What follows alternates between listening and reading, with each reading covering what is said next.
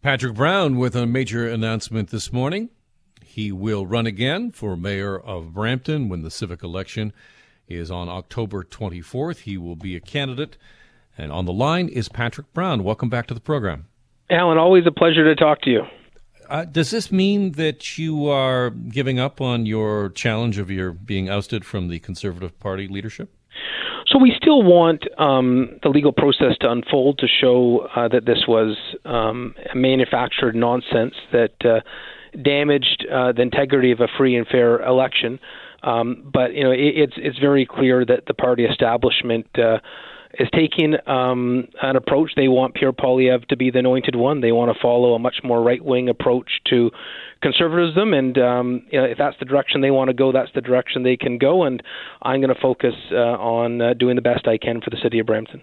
So you're saying that if Poilievre wins the leadership, that you don't think that that is a legitimate win, that the scales have been tipped?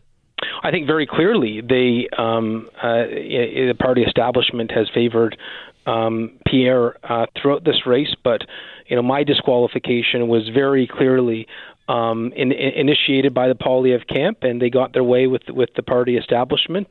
So it hasn't been a fair election. It hasn't been a democratic election. And listen, Alan, I love being mayor of Brampton. It was a sacrifice being away from my family. I hate being away from my kids. I got a 1-year-old and a 3-year-old. But I went around the country signing up new members. We signed up 150,000 plus new members because we believe that the Conservative Party didn't need to follow their approach of a Ted Cruz or a Donald Trump. And I sacrificed time away from my family because I didn't want us to see have the same polarization in the political debate that they have in the U.S. But at the end of the day, I think, sadly, that's what we're going to have. I might just push back against that. I mean, I've known you for some time. You're, a very ambitious guy. You've been politically ambitious for a long time. I mean, you were in it to win because you want to be prime minister. That was your motivation, was it not? Yeah, I wanted to win, and I believe that if you had a moderate conservative, that we could have won the country. And I honestly believe, Alan, that it's going to be a train wreck, and it's sad because Alan, you know how much I adored Bill Davis, and I had many talks with him over the years about what we needed to do to build a big tent, inclusive Conservative Party. It's just so sad to see the direction they're going.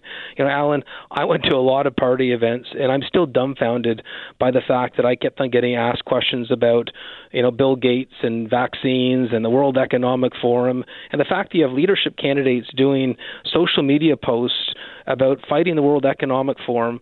I don't believe in these conspiracy theories. I don't believe that the Canadian government is taking orders from some cabal around the world. And if you want to have a reasonable Conservative Party, they can't fall prey to internet conspiracy theories. And that's what I was fighting against. How are you encouraging your supporters, those that you signed up, to put their vote in a particular spot? So I made it very clear from the launch of my campaign that my version of conservatism was it doesn't matter who you love, where you're born, the color of your skin, or what God you worship, we fight for everyone.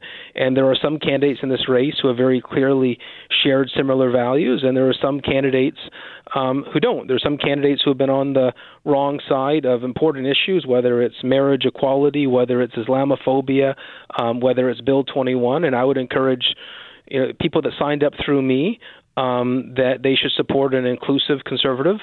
Sadly, I don't think we're going to have a real election. I think this is in the bag now for Pierre. The party establishment has set it up that way by disqualifying the person that signed up the most memberships against Pierre. But I would still encourage those that signed up with me to make sure that they mark their ballot and mark it for a progressive, inclusive candidate. For the residents of Brampton, they have a candidate who has been ejected from the leadership of the Progressive Conservative Party in Ontario for allegations that you deny, and also a candidate who has been removed from the leadership of the Conservative leadership race for allegations that you deny. And I'm wondering what the voters in Brampton should make of that. Should they see you as someone who has been unfairly targeted twice, or that where there is smoke, there is possibly fire? So I think residents of Brampton knew that I was taking on a party establishment that was used to taking very different positions than the positions that I took. They knew I was ruffling some feathers. I would say that the residents of Brampton signed up in enormous numbers to support my campaign, and they feel that their voice has been taken away. And frankly, I think most people who have watched this understood what has happened. And, I went to events the last few weeks, disappointed with what the federal party establishment had done. And all I got in Brampton was people encouraging me, saying, if the Conservative Party wants to go this direction, it's their loss. We want you back in Brampton. And it's because of those residents in Brampton, telling me, encouraging me everywhere I went, that I'm doing it again.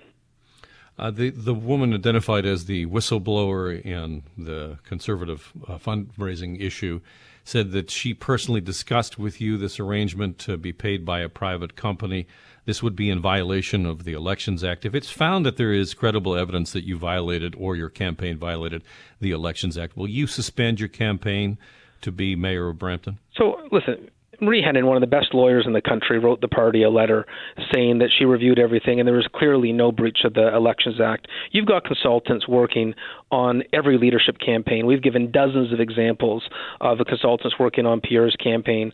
What public servant doesn't recommend people for a job? This was a manufactured reason. Everyone knows it is. Even Tom McClare, the former leader of the NDP, did a great article highlighting this for what it was. Althea Raj in the Toronto Star this weekend did the same thing. Everyone knows what this was.